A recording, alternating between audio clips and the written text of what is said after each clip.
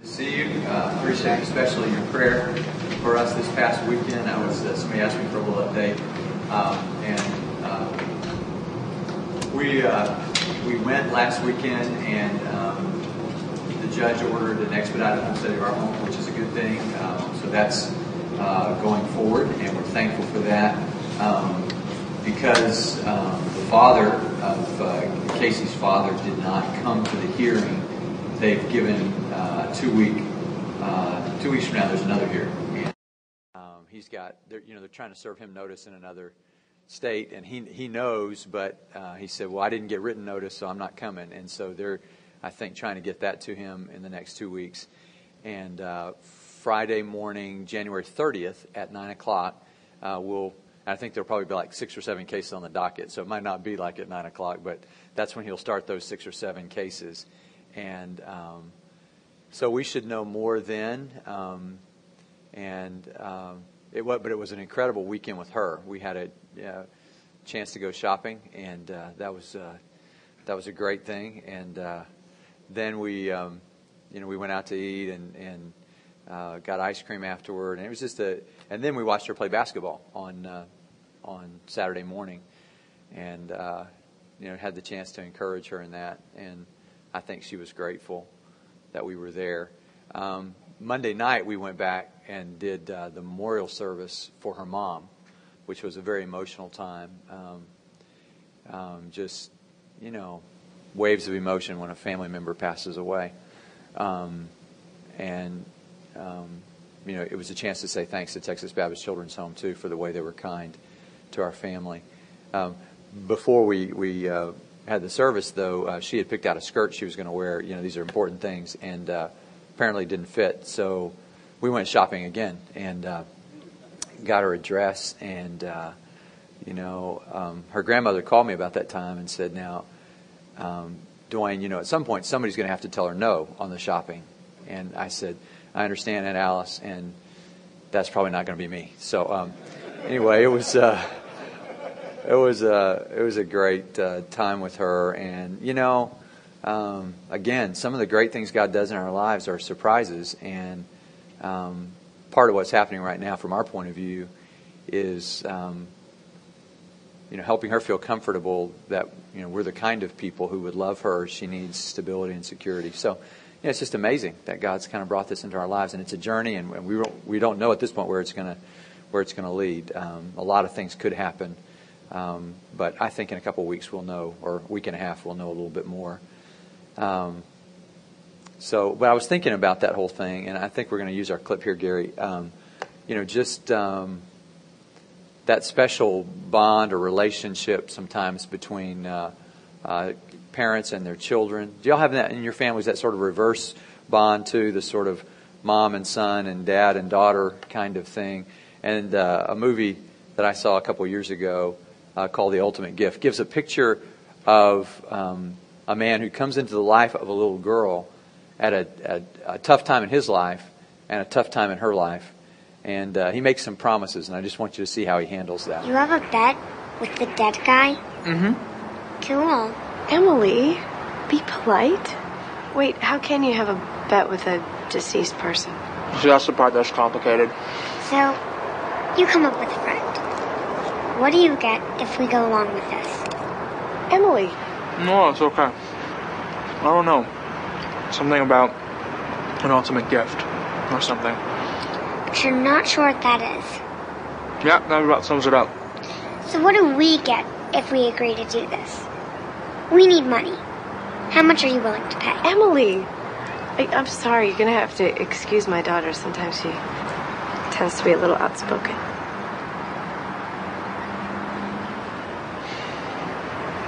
I can't promise you anything. Now that's better. But what if we really did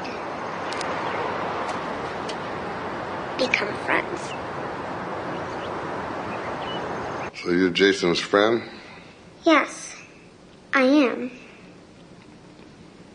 True friend? Absolutely. Pinky promise. So how long have you known Mr. Stevens? We go way back. We're like this. Now, Where do I sign? And he hasn't promised you any compensation for this friendship? Look at him. Does he look like he has anything to offer? So, you expect this friendship to continue? I plan on knowing Jason for the rest of my life.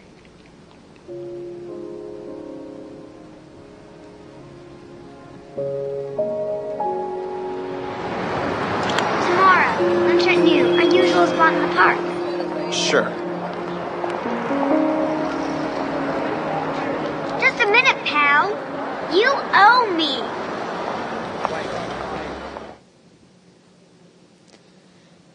Well, that's an interesting movie. There are words that are words, and then there are words that ought to be. And I found a list of those this week. Aquadextrous. You know what that would be? The ability to turn off the bathtub faucet with your toes. That would be aquadextrous. Car perpetuation, the act of vacuuming, running over a string or piece of lint about a dozen times, then reaching down, picking it up, and putting it back down and running over it again. Disinfect, which we call in our family the 15-second rule, to sterilize a piece of candy you dropped on the floor by blowing on it, assuming that will somehow remove all the germs. Back from the days of milk cartons, lactomangulation. That's when you manhandle the open ear spout so badly that you have to resort to the illegal side. Phonesia is the affliction, do you have this, of dialing a phone number and forgetting whom you were calling just as they answer. Pupcus, that's the moist residue left on a window by a dog's nose. Telecrastination, that's when you let the phone always ring twice even though it's right there. Elbonics, you ever done this on the plane where you're on the plane and you're trying to see who gets the armrest? And frust is the small line of debris that refuses to be swept into the dustpan and keeps backing you across the room. And I made up a couple words this week. One, petroloquation. Petroloquation, what would that be? That would be when a rock talks, and petraambulation when a rock walks. And I want us to look at the life of Peter, whom Jesus called a rock, and just see the way he talked and the way he walked, and whether, as we just saw in this film clip, his talk and his walk actually matched up. So Matthew chapter 16, verses 13 to 25. The larger context is that there are big crowds of people who are following Jesus, and these large crowds of people are just trying to decide whether Jesus is who he claims to be. And I think every day that's a decision you and I have to make. Who is Jesus to us? And that has a lot to do with not only what we say on Sundays, but the way we live the rest of the week. So Matthew chapter 16. Can we stand together to read the scriptures this morning? Matthew 16, verse 13. And I'm going to read through verse 25. Then Jesus came to the region of Caesarea Philippi. And he asked his disciples, "Who do people say the Son of Man is?"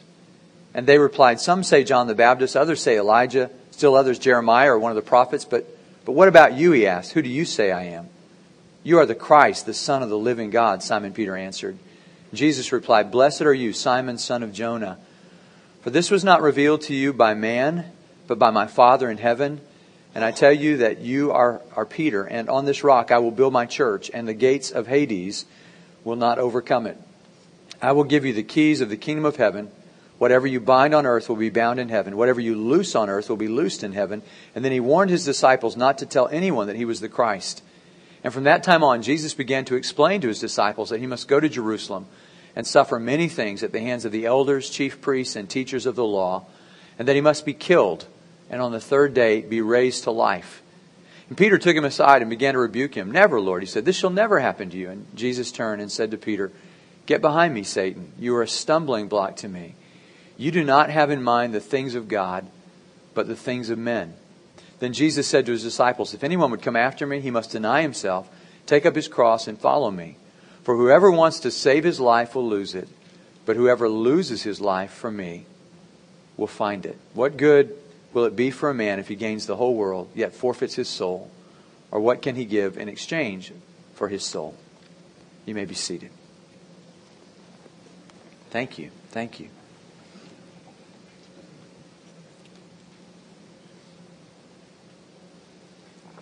when we see place names in the New Testament, sometimes, we just read right over them because we don't have any basis for knowing what that place was like. Some years ago, I think it was back in 2000, we took a tour to Israel, and we went to this area called Caesarea Philippi, and it was not anything like I imagined it would be. It was a place with a huge sort of hill made of granite, and underneath that hill there's a spring, a natural spring, and water flows out of that and flows kind of around a pathway there. And Melanie and I were there, and we were walking around, and there were these beautiful little purple flowers, and they were cross-shaped. And, I just thought, wow, that's pretty cool. If I could have a cross-shaped flower from the Holy Land, that would be really cool. So I just reached down and picked one, and immediately there were men with guns, standing there, and they said, please do not pick the flowers. And I said, okay, I will not pick any more flowers. And I was just kind of walking around that place, and there carved in the granite, there are these niches. And on those niches, they sort of carved into the granite, they carved these like little pedestals where they would put their idols. And people would come and bow down there. And I thought it was interesting that Jesus chose that particular place where people worshipped gods from the ancient world to ask His disciples, who do you say that I am? In a world filled with these pretend wannabe gods, do you believe that I'm the one true God? And Peter is at his best, especially when it comes to talking. Peter he always had to say something whether or not he had anything to say. And so in this instance, he really had something to say. He recognized who Jesus was. He's the only one who recognized who Jesus was and was willing to say that out loud. And it was a sort of shocking thing, I think, at that point for him to say, you are the Christ, you are the Son of the living God, to look at another person who is flesh and blood and say, we know who you are. And Jesus commends him for that and says, I have great things in store for you. And Jesus just speaks this bright future and says, I'm going to use you, and you're going to have the keys of the kingdom, and you're going to bind things, and you're going to loose things, and I'm going to use you. And then, like as the text reads, within a very short period of time, as Jesus begins to teach them and says, and I'm going to be crucified, and Peter takes him aside and says, that will never happen. Jesus, you're wrong. And he's just called him the Son of the living God, and then he says, you're wrong. And, all of us have good days and bad days. It seems like Peter had that unique ability to have them on the same day, that he could be at his best one second and at his worst the next second. And he could really talk the talk, but sometimes when it came to walking the walk, that was harder for him as it is for us. And Jesus said to him, okay, here's the deal. If you want to come after me, if you just read it in this context, if you want to come after me, it's not just talking the talk. You're going to have to follow me. You're going to have to follow me, and I'm going to the cross. I'm not headed to the Jerusalem Hilton. I'm not headed to a life of ease. On another occasion, he says, I don't have any place to lay my head. But if you want to come after me, then deny yourself. This is not the time for you to be saying, wait a minute, selfishly, Jesus, I wish you would be a king here, and I could be your, a right-hand man as your king. Instead, you've got to walk the walk. And I sometimes identify with Simon Peter. I don't know if you do, but, it's like James says, it's hard to believe that out of the same mouth can come praise and praise for God, at the same time frustration with people, and that salt and fresh water shouldn't flow from the same stream. And I look at Peter on this occasion, and I try to imagine his amazing potential and all that Jesus saw in him, and then Jesus' frustration with him when he was when he would say one thing and then do another. And so what's the answer? I mean, if you and I were honest today, just as a matter of integrity, the Hebrew word is thamam. It means wholeness. It means that you have it all together. But I find in my own life that there are times when my talk outstrips my walk, that I can say more and make promises that are hard for me to put into practice, like Peter. And I think the answer is not for us to promise God less. One thing would just be to say, okay, I'll never promise God anything, and then if I don't deliver, then but I don't think that's the answer. I think somehow we should talk the talk. We should be followers of Christ verbally, but at the same time bring our level of practice up to the level of our promises. So let's just kind of look at these verses together. Chapter 16, verse 16, especially when he says, you are the Christ. That word, Christ is not Jesus' last name. That word means the one, the anointed one, the Messiah. And Peter was, as sort of the master of blurt. I mean, he was always blurting something out. It was kind of ready, shoot, aim for him sometimes. Kind of, I've called him the Charles Barkley of the disciples. He had to say something. And but then sometimes, again, his life didn't match up with that. And what I love about Peter is that he didn't miss the moment. Everybody was there. Everybody had a chance to talk. Everybody had to say, hey, you are the Christ. But Peter was the one who actually saw it happen. I remember some years ago, I went to Good Company Barbecue just over on the freeway, and I was eating there with some friends. And I remember while I was sitting there, well, first of all, when we came in, we ran into, some of you know Carl Stevens and Wayne Hodge, and some guys were there. And I went in and I spoke to them, and then I went and sat down. And sometime during our meal, I was facing away in that sort of back room there. I heard a commotion, but I didn't know what it was, you know. And I remember as I was leaving, there was this kind of long line of black, like Ford Expeditions. And so I walked out and I got in my car, and what I do typically, I dialed in my assistant and I said, anything going on? And she said, yeah, how was lunch? And I said, it was really good, you know. And she said, no, really, how was it? I was like, I mean, it's probably the best barbecue around here, I think, you know. We don't usually talk about food, you know, okay. And she said, no, I mean, you know, what happened at the restaurant? I ate. I ran into Carl Stevens and Wayne Hodge and a young preacher friend of mine. They were sitting there talking with him. He's doing an inner city church, and we were talking about that. And she's like, no, the president. And I'm like, the president. And she said, no, Wayne Hodge called me and said, you might be a little bit late getting out of the restaurant because while y'all were there, George Bush, the older, came in with a group of Secret Servicemen and got barbecue, and he went upstairs, and that you were there. And I was like, wow, I missed it. I mean, I was there. The president came. It was my big moment. I even saw the cars, and I didn't, you know, I didn't meet him. And I love about Peter that, you know, when he had his chance, he didn't miss his chance. And I would just say there are moments in our lives when God makes himself very real, when he shows up in ways that we didn't expect, at times when we couldn't have imagined. And when those times come, if like Peter, our hearts are ready, we will experience that. And, you know, we sometimes look at very vocal Christians like Peter, and we're a little leery of those who speak up and talk the talk and are excited about Jesus. It makes us a little bit nervous sometimes.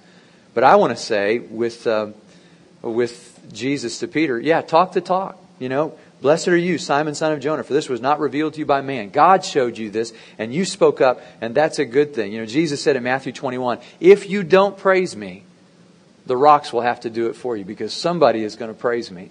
And our choir sings this beautiful song, if we keep our voices silent, then will the very rocks cry out.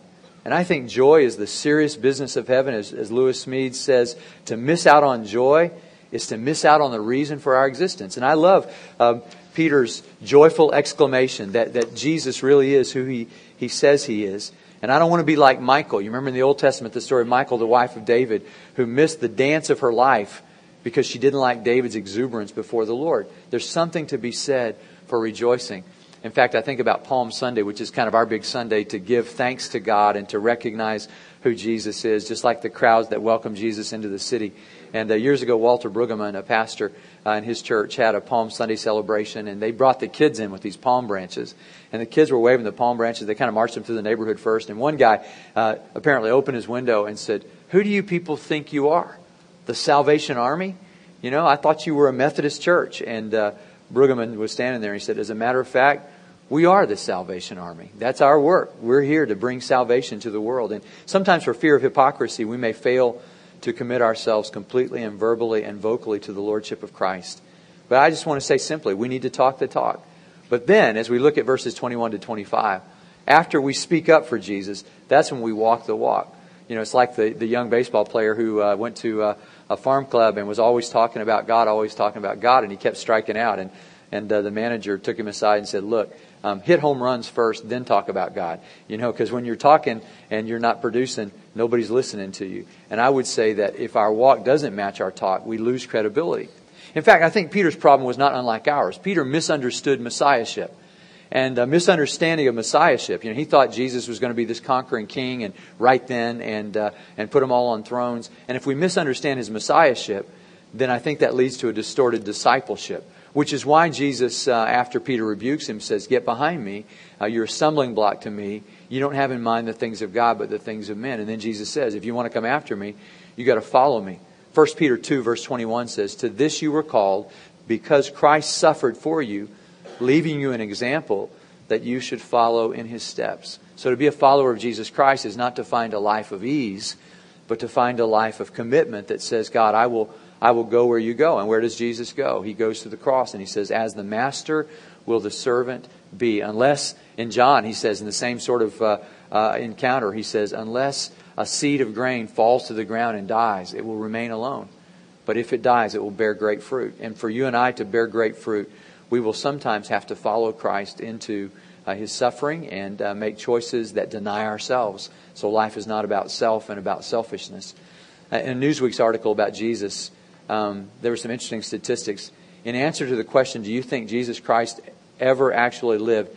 93%, listen to this, 93% of Christians said yes. And I was like, really? So 7% of Christians didn't believe Jesus really lived.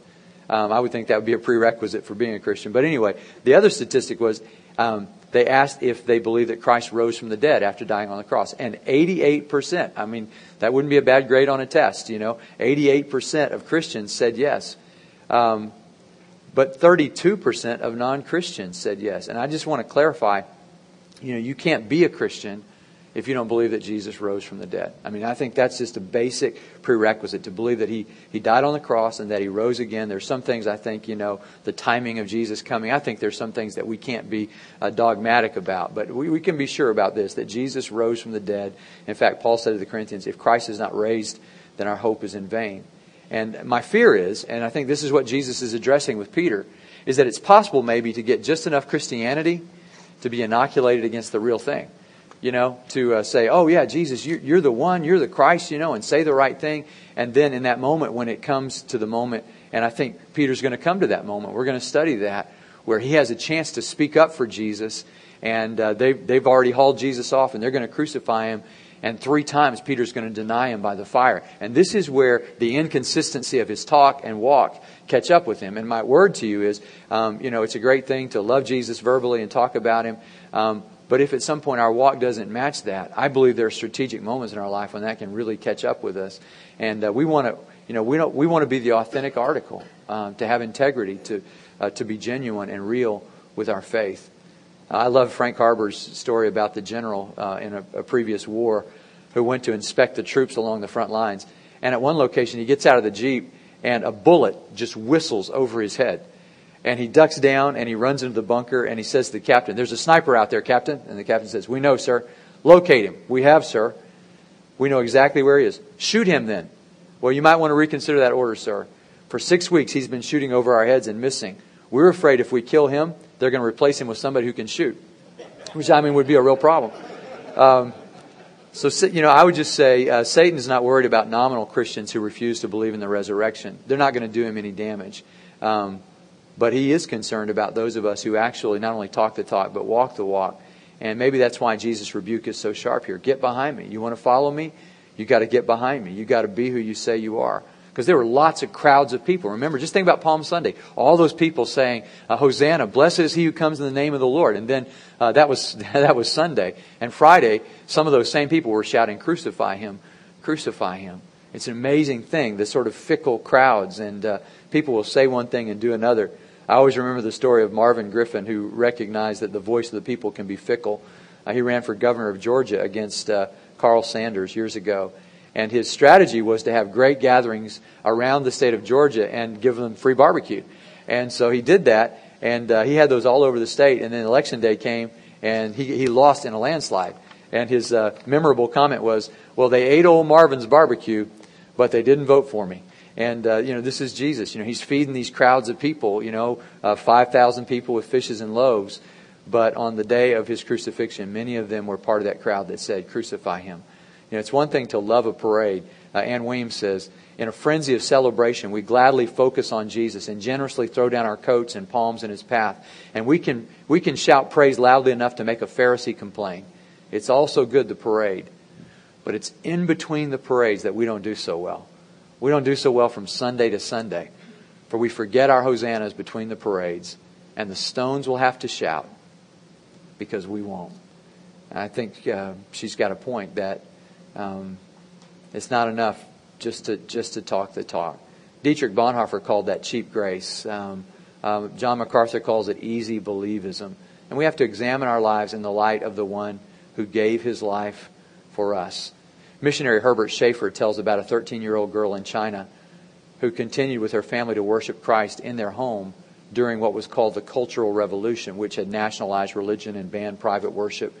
And one evening, the Red Guards burst into their little house and chastised them for worshiping Jesus. And their little altar with a crude cross stood in the center of the room. And they were determined to channel their energies into following the dictates of Chairman Mao. So the Red Guard leader demanded that they spit on the cross, and they refused. And the Red Guard lieutenant became indignant, and he bellowed at them and told them, lest they spat on the cross, that they would be punished by death. And one by one, the people walked by and spat on the cross and walked out, except the 13-year-old girl. And she said, I can't and I won't. I believe in Jesus Christ and I won't do that. And they yelled at her and they shouted at her. And then the lieutenant seemed pleased in a strange sort of way. He said, this is the kind of faith we want to see in the new China. People who commit themselves so totally, they're willing to die for what they believe in. She later escaped to Hong Kong, and she enrolled in a seminary there. I just think this is really critical for those who wish to be disciples of Jesus Christ. Because it's pretty easy these days to become a member of a church. It's not hard to repeat a sinner's prayer. But to be a disciple of Jesus Christ means that we not only believe that He died on the cross, but we're willing to follow His example and deny ourselves and take up our crosses and follow Him. And I was wondering this morning, just as we close, is that what we meant by becoming a Christian? Because that is precisely what God means. Thank you.